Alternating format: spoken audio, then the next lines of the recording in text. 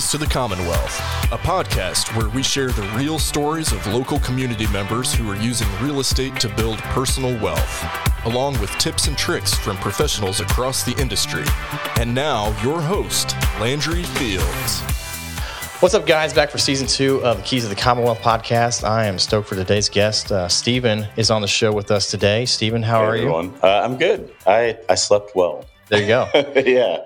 So I've seen you around the social media platforms a bit, as you've got a unique following and unique niche that you usually are kind of dive into or an expert in. So before we kind of dive into that, tell me a little bit about your background. How did you kind of end up in the bluegrass? It's a long, meandering road. If I make it short, I am from Detroit, Michigan. Okay. I grew up in Michigan my entire life, graduated from the University of Michigan, met my now husband shortly after graduating, moved to Arkansas for 2 years for grad school. Okay. I studied music. I have 3 total degrees, 1 in music ed and then 2 in music. I played the tuba, moved back to Michigan, and a few years later, after being married for a couple of years, we decided to move to Kentucky, where most of his family lives. They're all UK there's got to be a yes. reason you just don't just normally move to the bluegrass. For yes, it certainly was not a part of. I didn't grow up thinking one day I'm going to move to Lexington. Yeah. I had never really been to Kentucky, save for a couple of times, but we moved here. You know, it's not a brand new thing to me. We always came down here while we were dating. Yeah, and so you'd already been here and seen the landscape and the culture. And and my family is from the South, so like this is kind of a nice mixture of Midwestern and Southern. I think probably some Lexingtonians cringe at that, but when you go to where my family's from, like that's deep South. Yeah, it's very different. I always say this feels like one of the northernmost parts of the South. Like it's definitely not, deep Southern, but there's definitely we still consider ourselves kind of like the South, right? Yeah. Like if you're going to go get sweet tea or iced tea, it's going to be sweet. And if it's not, you're like, wait a minute. So, and then you get to a little bit north of here, then that's when I feel like the accents change a bit. And, totally. Yeah. Cincinnati. And so forth. It's like, hey, what's going on? Yeah. So you kind of moved down here and then, so you grew up in like Detroit Metro? I started in Detroit. That's another long meandering story. I had a really interesting childhood, to leave it light. And so I moved around a lot. Okay. By the time I got to high school, I was in a fixed place for all 4 years. So I did go to high school in the suburbs, but I grew up on the east side of Detroit and various parts of downtown and just kind of all over. I've never been to Detroit except for the airport. I've been to other parts of Michigan, Kalamazoo and stuff like that. So just never been in Detroit. That's kind of like the difference between, Kentucky and Cincinnati. Like Western Michigan's a whole other it's pretty. There's some very beautiful parts of it. No, absolutely. Sure. If you ever get up north, that is the shining treasure of why anyone endures 6 months of gray and lake effect snow and all the things that people kind of like are not that excited about, including me. Northern Michigan's gorgeous. And Western Michigan is too. There's a lot of beauty over there on Lake said Michigan. This is the furthest north I can ever live, I think, is Lexington personally. But we'll go in the summer. I mean, yes, I need to go in the summer. For sure. So you moved to Lexington, and then you have kind of created a niche as the, correct me if I'm wrong, the Kentucky land guy. Is that correct? Yeah, I mean, more or less. I like the Kentucky land guy. I don't think I've ever called myself that, but that's 100. It's synonymous. It works. Yep. So I got into real estate about the time that I moved here. Okay. Leaving the whole music thing behind because of a series of just life and playing a very obscure instrument called the tuba. And not a lot of jobs to get out there. There's like 70 paying orchestral jobs in the entire United States. Yeah. So you live on freelancing, you live on teaching, you live on all these different things. And so I started the real estate thing. I really wanted to be able to have something that I could be passionate about. Like architecture doesn't particularly excite me. Like I like helping people and that's cool. But when it comes to houses, I'm not like, whoa, like look at this window. But being outside is something that I've loved even from the time I was a kid. I mean, moving in and out of the suburbs, wooded areas, playing creeks, going to day camps. My mom always was trying to keep us out of trouble. So we were always busy doing something.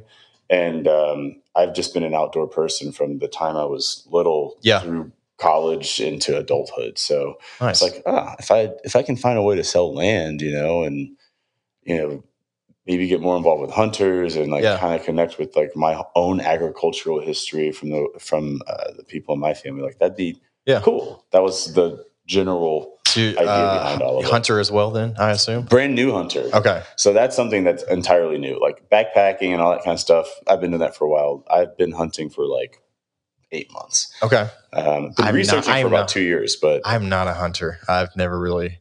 I feel like a lot of guys we spend times outdoors, and it's usually, in my opinion, one of three ways. Like we all do it, but it's just like either we're like these camper, hiker type people, like hunter type people, or golf. I knew you were going to say golf. But like in my opinion, I feel like we all spend outdoors, but it seems like that's what usually the three categories you fall into. Yeah, I think that I agree. I think for me, I kind of put those first two together. Like camping and hiking were the introduction for me. And I got to this point in 2020 before COVID happened. I was like, I can do all this stuff outside to varying degrees, but I don't know how to like eat outside. Like I can go and I can tie knots and I can live outside for a week, for 2 weeks. But I can't kill anything. I certainly am not going to even start touching the plants because then I just die. Like terrible like berry identification here. So / fishing, I guess that's just exactly. Which I've done that. So. Like angling and hunting. So like the whole idea for me when I started getting interested in 2020 was just I would love to be able to combine the two activities. So like the entire in the hunting community, there's a sub community of backcountry hunters. So they're on the trail for however many days, and they're looking to get whatever game it is they're hunting. Oftentimes deer or elk or something like that. Especially out west. It's huge. Here, it's not as I don't know. It doesn't seem as prevalent. I don't know. Maybe it is, and I just don't know. There's a lot that I don't know. I wouldn't know. I would not know. But so as the land guy, then, I mean, I'm very illiterate when it comes to obviously buying land. I'm honestly personally trying to buy probably like 20 to 40 acres this year is my goal with a business partner for some other stuff. Like as one thing, or you want a total of 20 to 40? As one thing. Gotcha. So I've got some business aspirations that are more of a passion project that I'm hoping to kind of do. Cool. Don't want to give too much away in that sense, but I get that. But yeah, so in that sense, like I really don't know when it comes down to land. Like obviously, I don't feel like a lot of maybe there's some on just the Zillow, but it doesn't feel like you can just easily go to a Zillow or something like that. Yeah. And so having somebody that knows land, knows how the functionality with works with finding it, those relationships. And so forth like that. So definitely just let's dive into that and that aspect. So well, where do you want to start? So I'm just a new client who's interested in having either a hobby farm or a plot of land for hunting or my other thing. I mean, what all goes into that as far as what you're kind of asking, what we're kind of would need to be thinking about and so forth. Yeah. So land becomes such this is why I love it. It goes in so many different directions. You have a house, say this cup, I don't know if the cup is in the shot or not, but I have a cup sitting in front of me and call that a house. A house has a primary purpose of living. Like it can be many different conditions. It can be many sizes, but like you look at a house and you're pretty much like, that's for people to live in it. Yeah. With land, everything that we do is on top of land, unless it's water, but whether that's a business or that's a house or that's a farm or that's a place where you're hunting or relaxing, there's so many uses, and the way that land sits, where that land is, what lies beneath that land, all of those things go into its value and into its feasible function, like what is feasibly possible to do on it. So like you mentioned farm, there aren't a lot of farms in Eastern Kentucky for really obvious reason. It's covered in mountains. Yeah. You don't typically grow large swaths of crops on an actual mountain. Yeah. for hard a to lot. build, hard to raise anything on it, hard to grow anything Right. on It's it. sloped. You try to grow something on a bunch of sloped stuff, you can't do it. Now, if you go out to like China or something where they have mountains, you'll see a very famous configuration of farming where they terrace the sides of these places because you need it to be flat. Right. But then you also need soil to be right. And, there's not a lot of incredible soil in mountainous areas. Every once in a while, you'll find some bottomland, or you'll find, these little patches of places where you can grow things. But that's just one example of like what is feasible and how the way the land looks relates to that feasibility. Yeah. I mean, the cool part is it kind of like commercial sometimes where you can kind of think outside the box. You're dreaming about what it could be or what it could be to you or what your interest is in it. And so there's a big creativity aspect of it, which is why I'm interested in it for some things. A lot of creativity, and depending on, the hill that you have to climb figuratively in order to realize whatever that dream is, it could be a lot of creativity and a lot of money. Because people, they'll say, oh, yeah, I can't build on the side of a mountain. It's like, well, if you go out to California, you'll see this Frank Lloyd Wright looking masterpiece that's built into a cliff. You absolutely can. Yeah. Can you afford it? That's the real question. So, your dreams are sometimes only as big as your wallet. True. That's definitely true. Money helps when you have dreams and aspirations for stuff. That's for sure. Yeah. So as far as, let's talk to that about as far as land. Obviously, can be a large fluctuation, I assume, based upon location of where land is, 100%. Type of thing. But what are some of those main driving factors as far as, it's easy to get really used to looking at Zillow or home prices and see like this is what it should be selling for. Yeah. And we're pretty close to the ballpark typically. But land seems like it could be all over the place. So talk about that a little bit. So, around here, your some of your biggest influencers off the top of my head are going to be location. So we live in Lexington. We're recording here. Well, we're not technically in Lexington. We're in Nicholasville.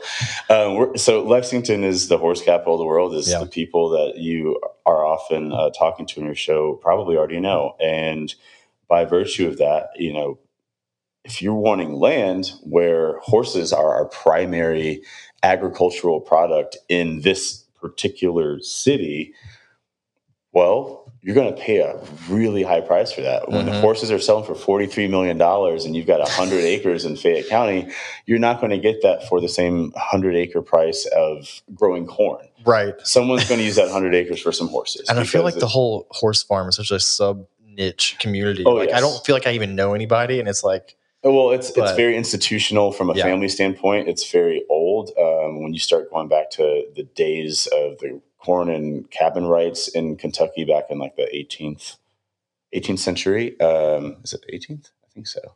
Anyway, people were growing tobacco out here, and then everyone had horses because that's the way that you got around. And then we discovered all these things about our limestone and bourbon and whatever. And all of those things rather relate to what makes it so special to even be here, what's so special about our soil. But in any case, between tobacco and horses, this was the place to be. And this is the horse capital of the world. No sweat on Churchill Downs, but Keeneland's that's the real gem of 100%. Of it all. If you're not from Kentucky, Keeneland's where it's at. It's much better experience. It starts the thoroughbred racing season, and it ends. It is the book end because I always tell people if you're going to come to Kentucky to visit, you need to come April or you need to come October.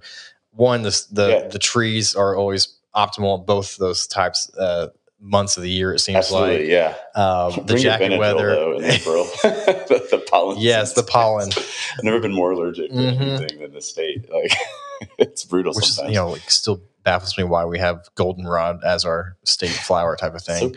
Why we can't change that, I don't know. But so location. Yeah, location being one. Huge. Obviously it's price. Let's go from the standpoint of like there's not a structure building on it type of thing is what I think I'm thinking about. 100%. For hunting or for developing or so after location, even if it's not 100 acres, say that it's 20. The next just comes to demand. What you're going to pay price per acre, really anywhere around here, not just in Lexington, but anything that touches Lexington, you're going to pay a much higher price for something less than 20 to 30 acres. It kind of depends on the county, but under that 20 to 30 range, but maybe above 5 or 10, there's a premium for that. Okay. Everybody wants that. Everyone that wants land, I shouldn't say everyone, people that are otherwise not farmers, not in the horse business, they want that small acreage. And so what happens when you have a really big demand for something, but not a lot of it? Well, the price goes up, especially then when you're really close to, again, where everything is, the horse capital of the world / where most people work / where all the restaurants are / UK and healthcare and. So the other big influencer, I would say, is how much acreage you want. When you start getting beyond that 30-acre mark, again, that's dependent on the county, but you start getting beyond that, it's kind of like the Costco concept.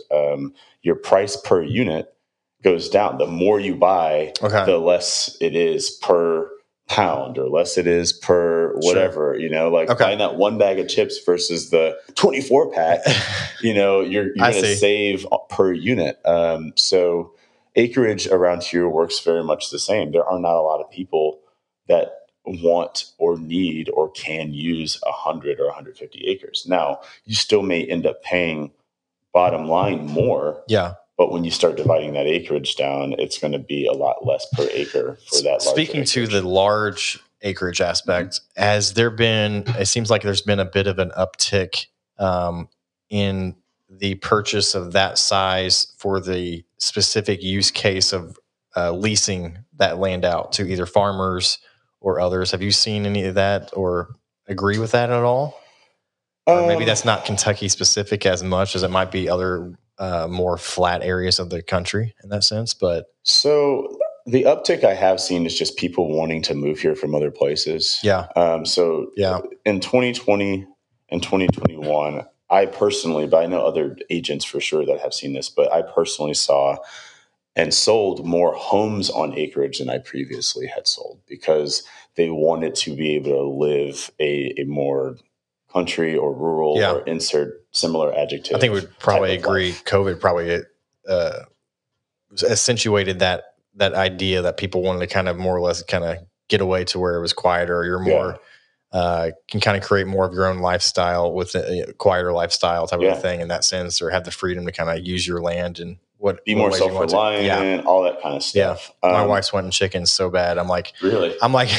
We need to get a couple acres and then we'll add it or something like that. Like we're in just the neighborhood of like Lexington. I'm like, our immediate neighbors, legal. It's legal. My immediate neighbors have a chicken coops, but like our yard's not be able to be fenced in. And so I'm like, there's not a lot of room type of thing in that sense. Chickens are high maintenance, in my opinion. Yeah. I don't have chickens. I have 13 acres and I don't have a chicken. Oh, really? Yeah, I have an outdoor cat.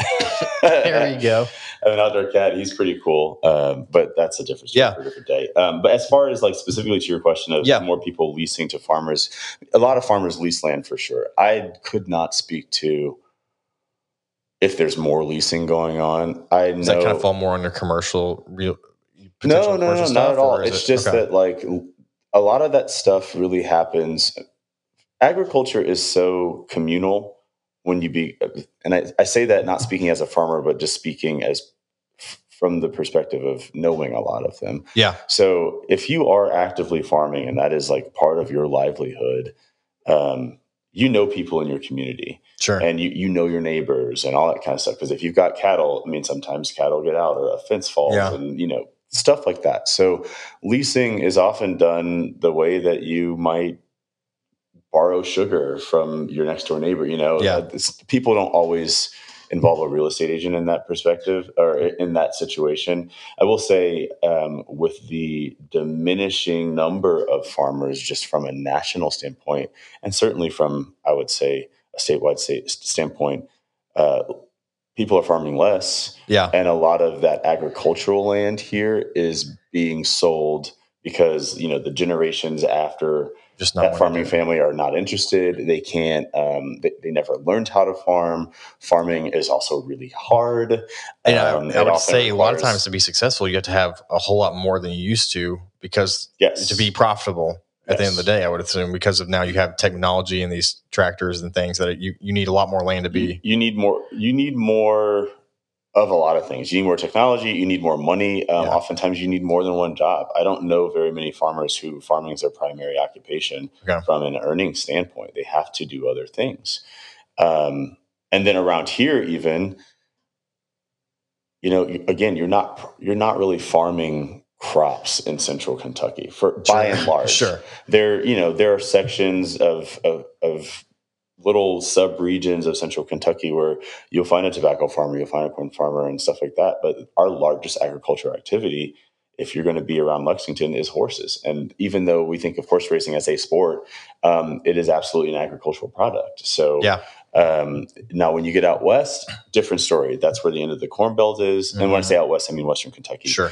So Graves County, McLean, all that kind of stuff, they're growing corn. They have expansive 400, 500, 600 acre spots where it's, they're being profitable because of the soybeans they're growing and things like that. So it definitely seems like it's been a big return since COVID too. Like I'm interested in like finding local beef, local chicken, local meat, the kind of, that's usually healthier for you at the end of the day and supports the local farmers and stuff like that, which I love. Always a proponent of that. So I said always a proponent of that. Yeah.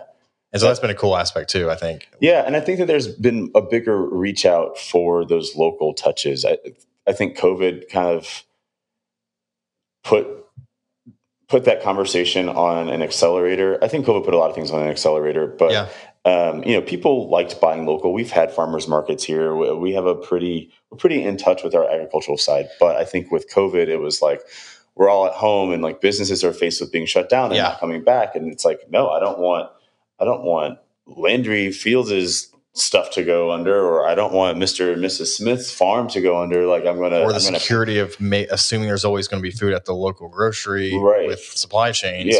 Not being like, well, maybe there's this chance. I think it made people more aware. Yeah, and it's awesome to see. And I think a lot of that momentum has really continued, especially in the world of YouTube and everything like these days, right? Like I'm a big proponent of that. Like and that's a conversation for another day. But how drastically AI and the world of YouTube, et cetera, is going to be changing education.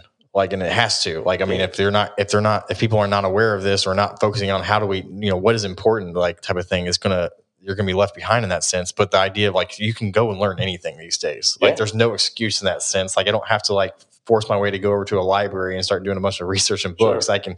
How many times have you looked up YouTube, I assume, to be like, I need to know how to do this, learn how to do this, 100%, learn how to do the podcast what we're doing right here. It's like you can learn anything. And there's such a big, I've seen on Reels like that, people just showing farm life. And I think that's become real popular. I even like watching them. And you're like, it's kind of quieter sometimes. It's very aspirational. I think there's a really big distinction between like living a little bit more agrarian or farm-like. Yeah. Half a century ago, most people were connected to agriculture in one way or another. 50 years before that, most people were farming in their own backyards to help provide for their family, even if they worked for larger farms. I think today, the idea of having a gentleman's farm or a hobby farm is cool, but it's also so distinctly different from running it as a business, which I'm always a stickler for. People say, oh, I want to buy a farm. And I always ask, being literal and not usually I'm not trying to condescend, but I'll say, what is it you want to grow? What is it you want to raise? Say, oh, I just want some land. I say, oh, well, that's not quite a farm. I think farmers work so hard. 2% of our entire population farms in this country. 2%. Wow. Is it that low? And probably was like, it was probably one of the main things back when. Yes. 19th century, you're talking well over 60% of something related to farming or farming directly. That's crazy. So 2%. And so to own 50 acres is great. And it may be hard work to manage it, but it's not the same as growing something or raising something for the sustenance of 350 million people on this country's whole nother topic for sure in that sense. Yeah. But I mean, as far as like, so, back to, if I'm interested in buying land and stuff like that, obviously there's not traditional necessarily mortgages, and I'm not trying to necessarily speak to specifics about that. But, if there was a client, what would you be educating me on and how that's different between the rural kind of, what do they call that? Rural loans for rural land kind of a thing.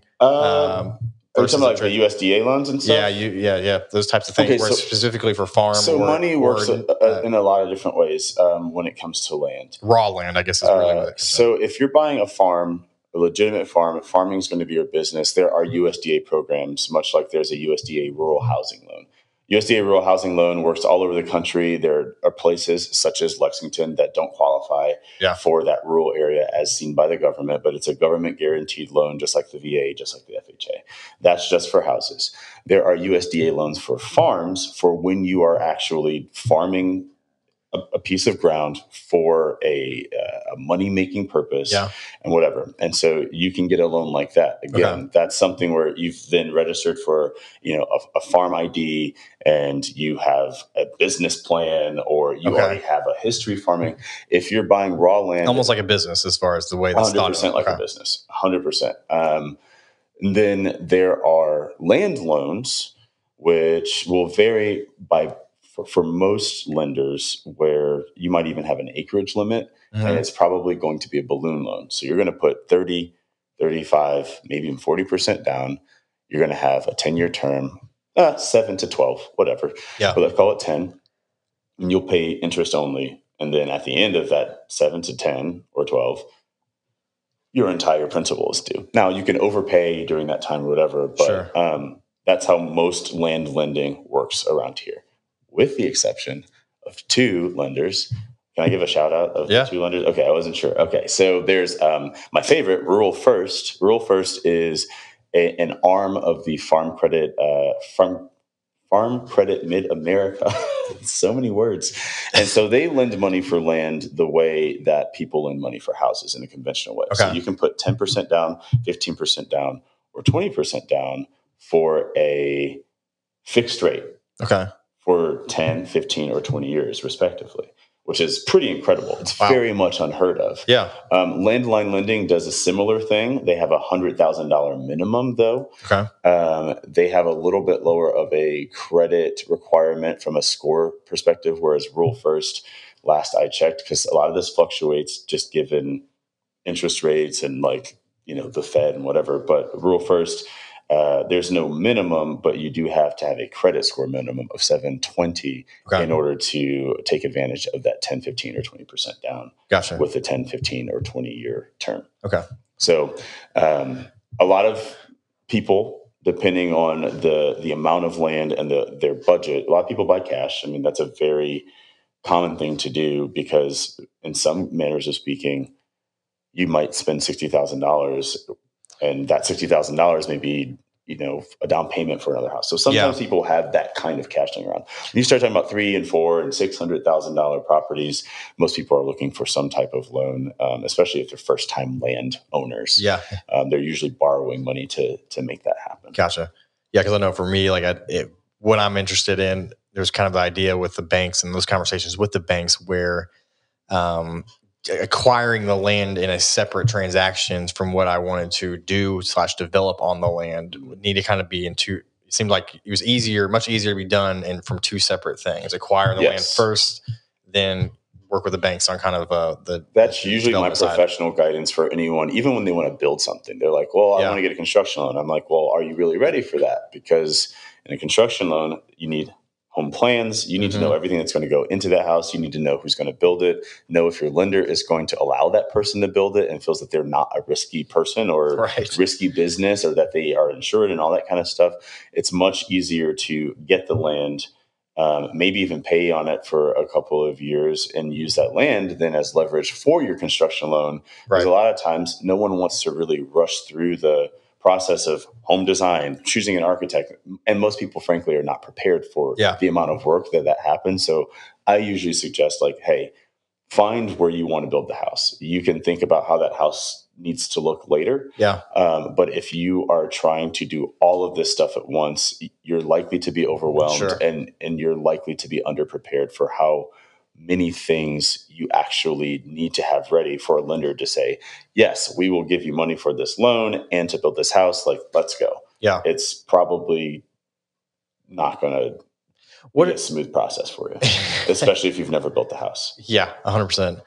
What are the different kind of zoning aspects or is there guidelines that have to be kind of we're talking, a lot of the rural counties around Kentucky and so forth, are there aspects that play depending on what you want to do, whether it's farm, whether it's maybe it's a hunting ground, maybe you're renting out these, campsites now where people are building where they're coming to like set up a tent camp, whether they want to set up like an Airbnb on it or versus live on it type of thing. Like what are the zoning aspects? Zoning is, it's just varied. Do you have to get it changed? There are places that are completely unzoned. Okay. Where it's just like, as long as you're abiding by paying like your taxes, general law, and not like storing like plutonium on your land, or using, your land to like do anything illegal, then it's kind of like you can build whatever you want. Yeah. Whereas when you get to some of the more established cities and towns here, like Mercer County, where Harrodsburg is, Harrodsburg has city limits.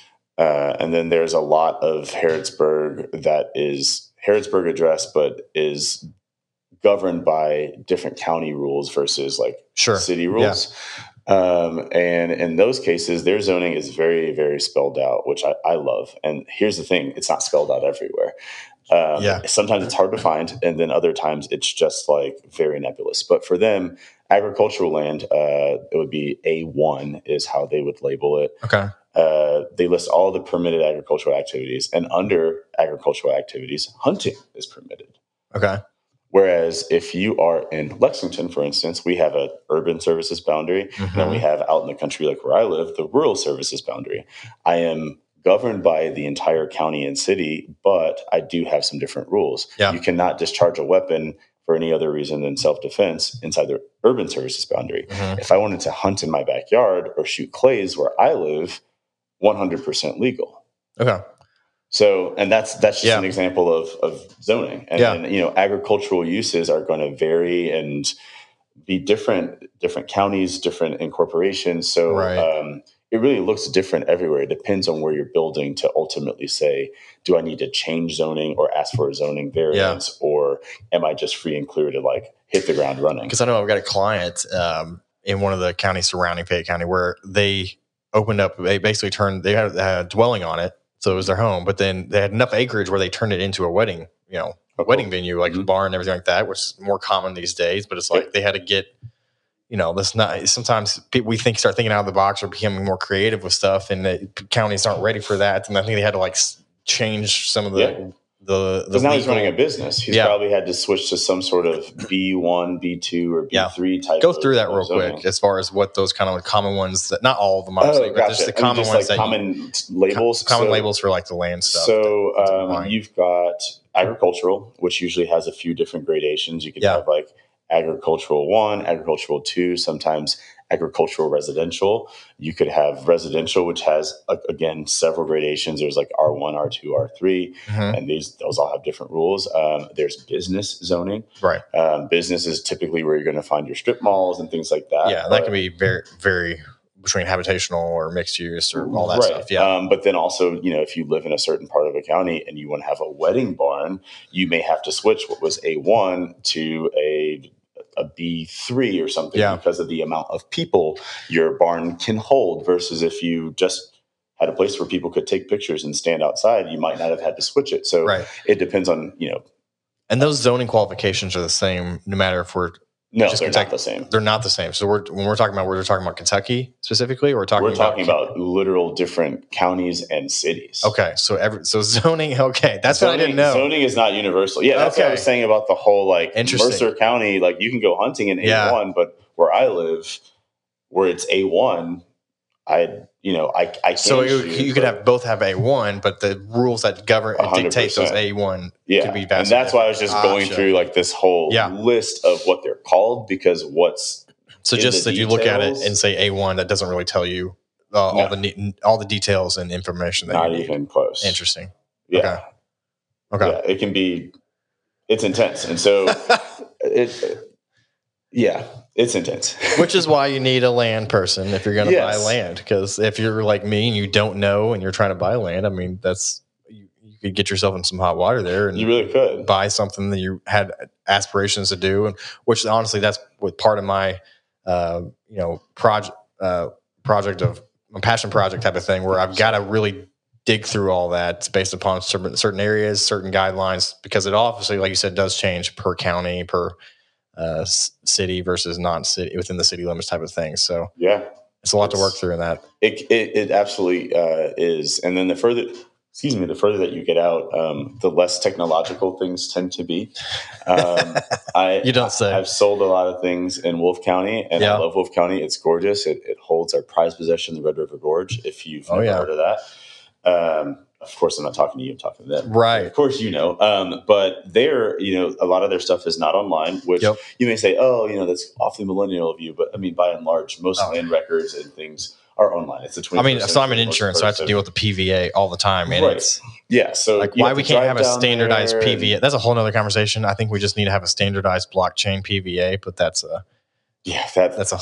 there's no way that's going to happen. Now you're butting up against democratic principles, and who's voted for who, and things like that, and who pays for what. It makes sense to me, but I'm like, that's a lot of PVAs are online, as you know, but like in Wolfe County, to find land records, it can be very difficult to find those records digitally, or sometimes, like we were talking about, even the specific boundaries of the plat of the land because it's been passed down. And then certainly, what's the other, what we've been talking about? Zoning. Yeah. I can go and find Madison County zoning, whether it's countywide or just the city of Richmond, or if it's Paint Lake, like whatever.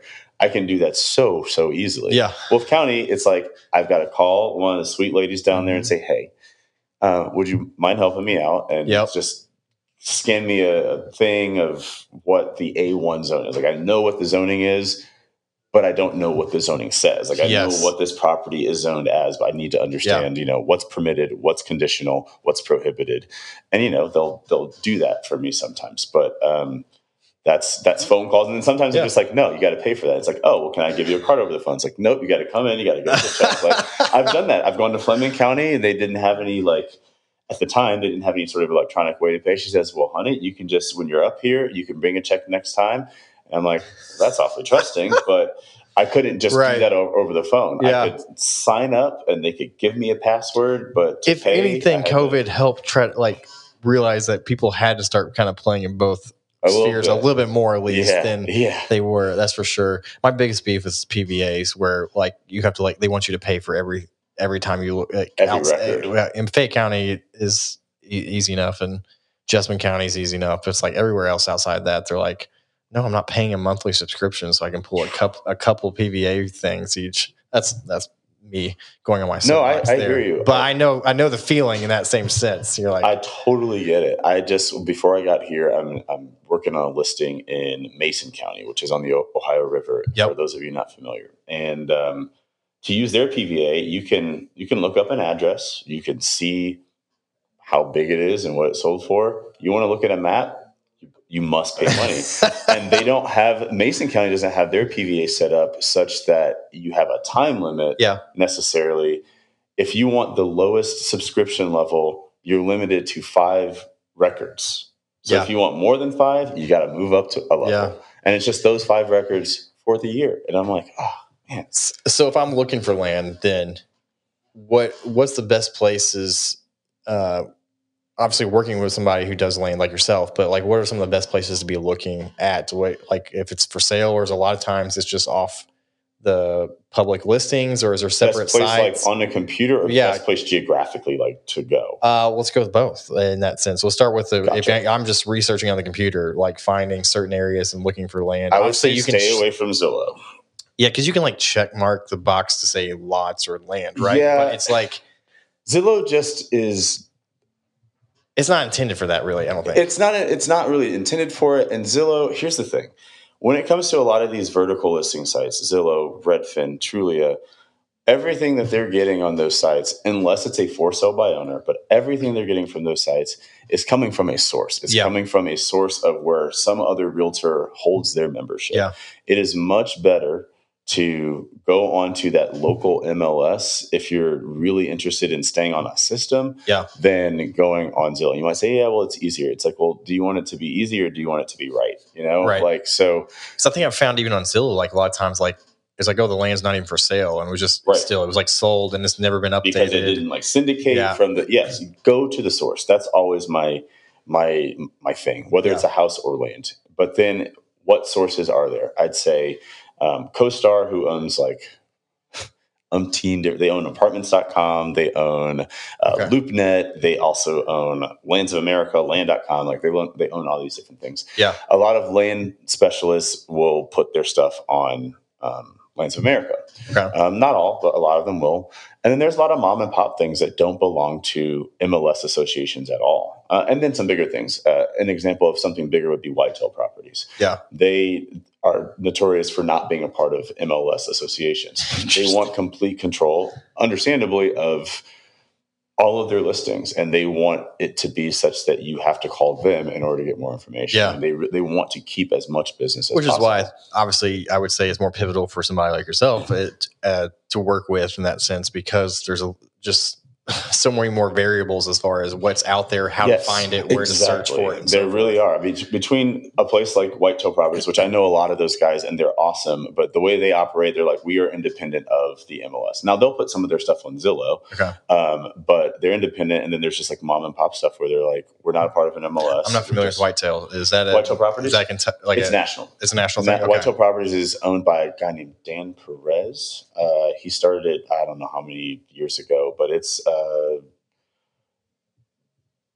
kind of hunting slanted, but they will sell things that are, like beautiful estates with a cabin on it, like a really nice cabin, or even sometimes I do see a home on there every once in a while, but they really skew toward the recreational side of land in general with some agricultural applications. And I can't remember what state they started in, but they are everywhere. They are absolutely everywhere. Check that out. Whereas, I can think of the Bruner Land Company. I don't know that they're part of the MLS or not, but they sell a lot of stuff in Harrison County, like Bourbon County, like kind of that bridge between Northern Kentucky, but we're not in Northern Kentucky yet. Yeah. But we're not really central. It's like, it's just weird. There is a little bit of a void there in some respects once you get past Georgetown to get to Northern Kentucky. Nicholas County is like there, but it's not really like there's a large arc in case it floods, but that I don't know a lot more. But as far as locations, obviously it could be that could obviously be dictated by your preference and where it's located to an extent. But what have you seen as far as, especially people coming in, they're wanting to buy more land? Is there some kind of hot pocket areas or places that are kind of under the radar that under the radar? I would say, I always say this: Madison, Clark, Harrison. See, I thought Clark was an under the radar one too. I used to live a little bit in Clark County for a few years, Powell County before that. With nice. But yeah, I feel like Clark's kind of that last county where it's not really exploded like all the other ones have around the Fayette County. In that sense. Contextually, I do not know why. I've asked this question to various people that are older than me and have been in the development business. I'm just like, what's the story there? Because for folks that don't know, Clark County is east of Lexington or Fayette County, because Lexington and Fayette are the same thing.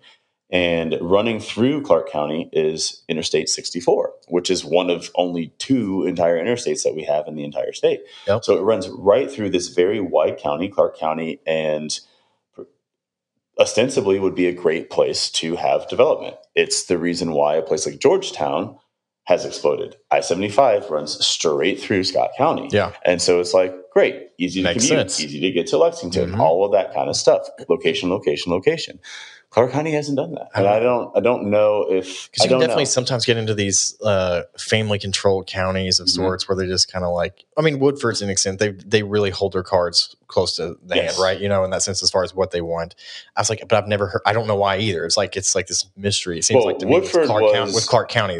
Clark County. Yeah. Woodford was more of a reaction to what was happening in Jessamine County. And they're just like, ooh, we don't want to be that way. And when I say that way, I don't want to be general. I mean, specifically, we don't want to be at a place where we're developing every which way. They almost have a Fayette County urban service boundary mindset. It seems like within there. Absolutely. But Clark County, I was at a talk the other day, and I was a big developer, and I know there's definitely going to be a lot more, seems like restaurant and chains and kind of that kind of thing going into Clark County. So I think, there's a lot of people expecting that for sure in some respects, but that's a good opportunity, like you're saying, maybe with land or, I think where you can still get a pretty competitive price, I would assume, in some respects for things that you wouldn't necessarily get, especially in Jessamine County. Good Lord, trying to find land in Jessamine County. I mean, it's basically accounted for.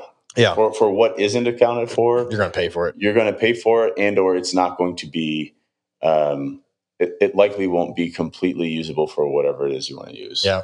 Everything that would have had, houses on it, you're like, oh, I want to get in the development game and I want to build 100 houses. Well, good luck finding some place in Jessamine County where you can put 100 houses and it's not in a floodplain, or it's not starting to become very ridgy or whatever. Right. Like that, Jessamine County is done. Like it's a wrap. Yeah.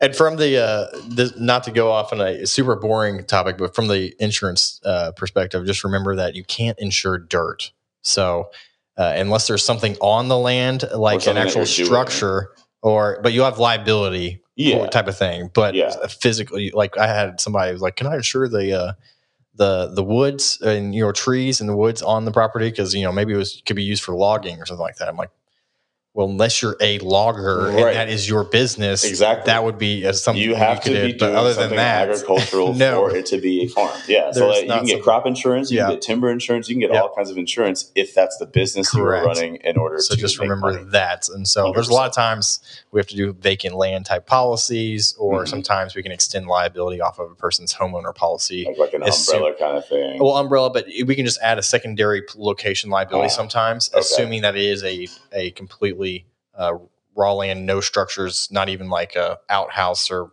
fence type of thing of any kind, just like straight up nothing there kind of thing. So that's always a different conversation for sure. And but anything else kind of topic of mind? I think Harrison, Clark, and Madison are big opportunities for different reasons, but those are great places. And I often try to advise people. Sometimes people don't want to be advised, but that's my job. Yep. And I often advise them, though, that your purpose does not always equal the highest purpose. So the way that land is priced, or should be, if there's someone competent behind the listing and they know how to gauge price and how to calculate that, it's going to be priced based on its highest and best use. Okay. So an acre of land on Richmond Road is going to be priced very differently than an acre of land even out where I live, because what do you have on Richmond Road? Traffic and opportunity for business. So that's going to go for millions of dollars, whereas an acre of land out where I live might cost you a couple hundred. Yeah. Or maybe not a couple hundred. I'm thinking of 10, but like probably 50. Oh, yeah. So, highest and best use is something that always has to be considered for land, because that is what will inform the price. Now, there may be multiple highest and best uses, but if your underlying purpose for buying the land is beneath those, then you're either going to pay a premium or you got to find something else to buy. Yeah. So simple as that. To wrap up, I mean, what are some, now that you've lived here for how long? 7, 8? 4.5. Yeah. What's your kind of favorite thing about the state as a whole? To be entirely predictable, bourbon. I started drinking bourbon long before I lived here, but I've developed quite the collection and knowledge about it. So I would say bourbon's. It wasn't until I really got into it, I realized, and I started going on tours where I start figuring out, like, this is like the Napa Valley is the way I have to think about it. But of bourbon, in the sense that, like, I go to these, a tour, and I inevitably almost every time will be the only person from Kentucky on that entire tour, and you're like, you don't 95% of the country's bourbon, because bourbon's not just a Kentucky thing, but 95% of any bourbon ever made is made here. Yeah. So this is a destination. And then I'd say the second thing is the outdoors. Oh yeah. As much as I love Michigan, I will always love it. It's really hard to get to the really wonderful places. Most of Michigan, most of Michiganders, I'm going to use my hand, live here, or they live here. This is all on the Lower Peninsula, the Lower Peninsula and the lower part of the Lower Peninsula. Whereas if you go up here, I'm doing it backwards. Technically, it's that way. This is where you start to get all of the beautiful stuff. But to drive from here to up here, talking about a lot of time. And so to make a weekend trip out of going to, like, the northern coast of the UP, you're talking 9 hours on the road, sometimes even more. depending on where you're going and how good the road system is. Whereas here, I'm going fly fishing tomorrow. I'm going to drive an hour to do it. Yeah. You know, I'll have cell phone service the whole time for work. And like, I love that. I absolutely love the proximity to the wilderness here. Yeah, it really is. You can be, I think that's what's so beautiful about Central Kentucky, or some of the places that are being developed and so forth. What's your favorite? You're from here. Yeah, but it took me traveling out as an adult outside of the state more to really appreciate just the beauty, like the greenness of Kentucky. And I guess it's a weird way to say that. But, you know, like you go to other states, other places, and you're like, man, it really is very green. And it's like the bluegrass aspect. Maybe that's more Central Kentucky specific as a whole. But then, the fact that you can go over to the mountains, or you can go over more to the flatter plains areas, and kind of like there's so drastic aspects of the land and how what you can do with it, type of thing. So, plus the 4 seasons and type of thing. Like I don't think I really appreciated that a lot of people don't have 4 seasons. Yeah, really, truly. Could you imagine a sunny, snowless Christmas? It's weird. Or snow for like 6 months. No, I'm just kidding. But yeah, so if anybody wants to get a hold of you, what's the best way to at you or get a hold of you? At me or come to my website. They're the same name, landandhomes.co. So there's no com, just .co. That's both my website, my Instagram handle, and if you want to find me on YouTube, I think that handle is just Land and Homes, because I couldn't, period punctuations were not allowed. And what are you doing with that? Quick summary with the YouTube channel? Oh, YouTube. I mean, there's hundreds of hours of me talking to people. Like, I would love to have you on my show, actually. Just hours of me talking about property ownership. So it's Land and Homes. I am SJBD Land and Homes. So it's both. And so we talk about home ownership. I talk about, all sorts of stuff. Land, cheapest land to find, cheapest homesteads to find, most expensive stuff to find, best counties for turkey hunting, for deer hunting. I talk to inspectors. I talk to loan officers and people that are much smarter than me about the economy, just to talk about what they think is going to happen or reactions to what has happened.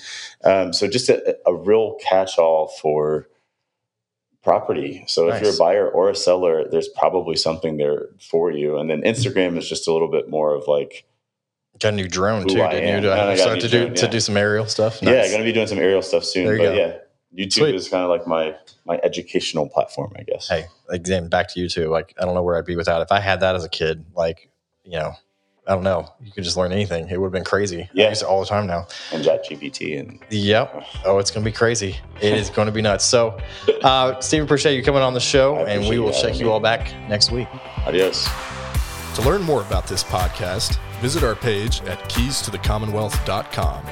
To connect with Landry regarding insuring your investment portfolio, email Landry at novainsuranceGroup.com or call 859-687-2004.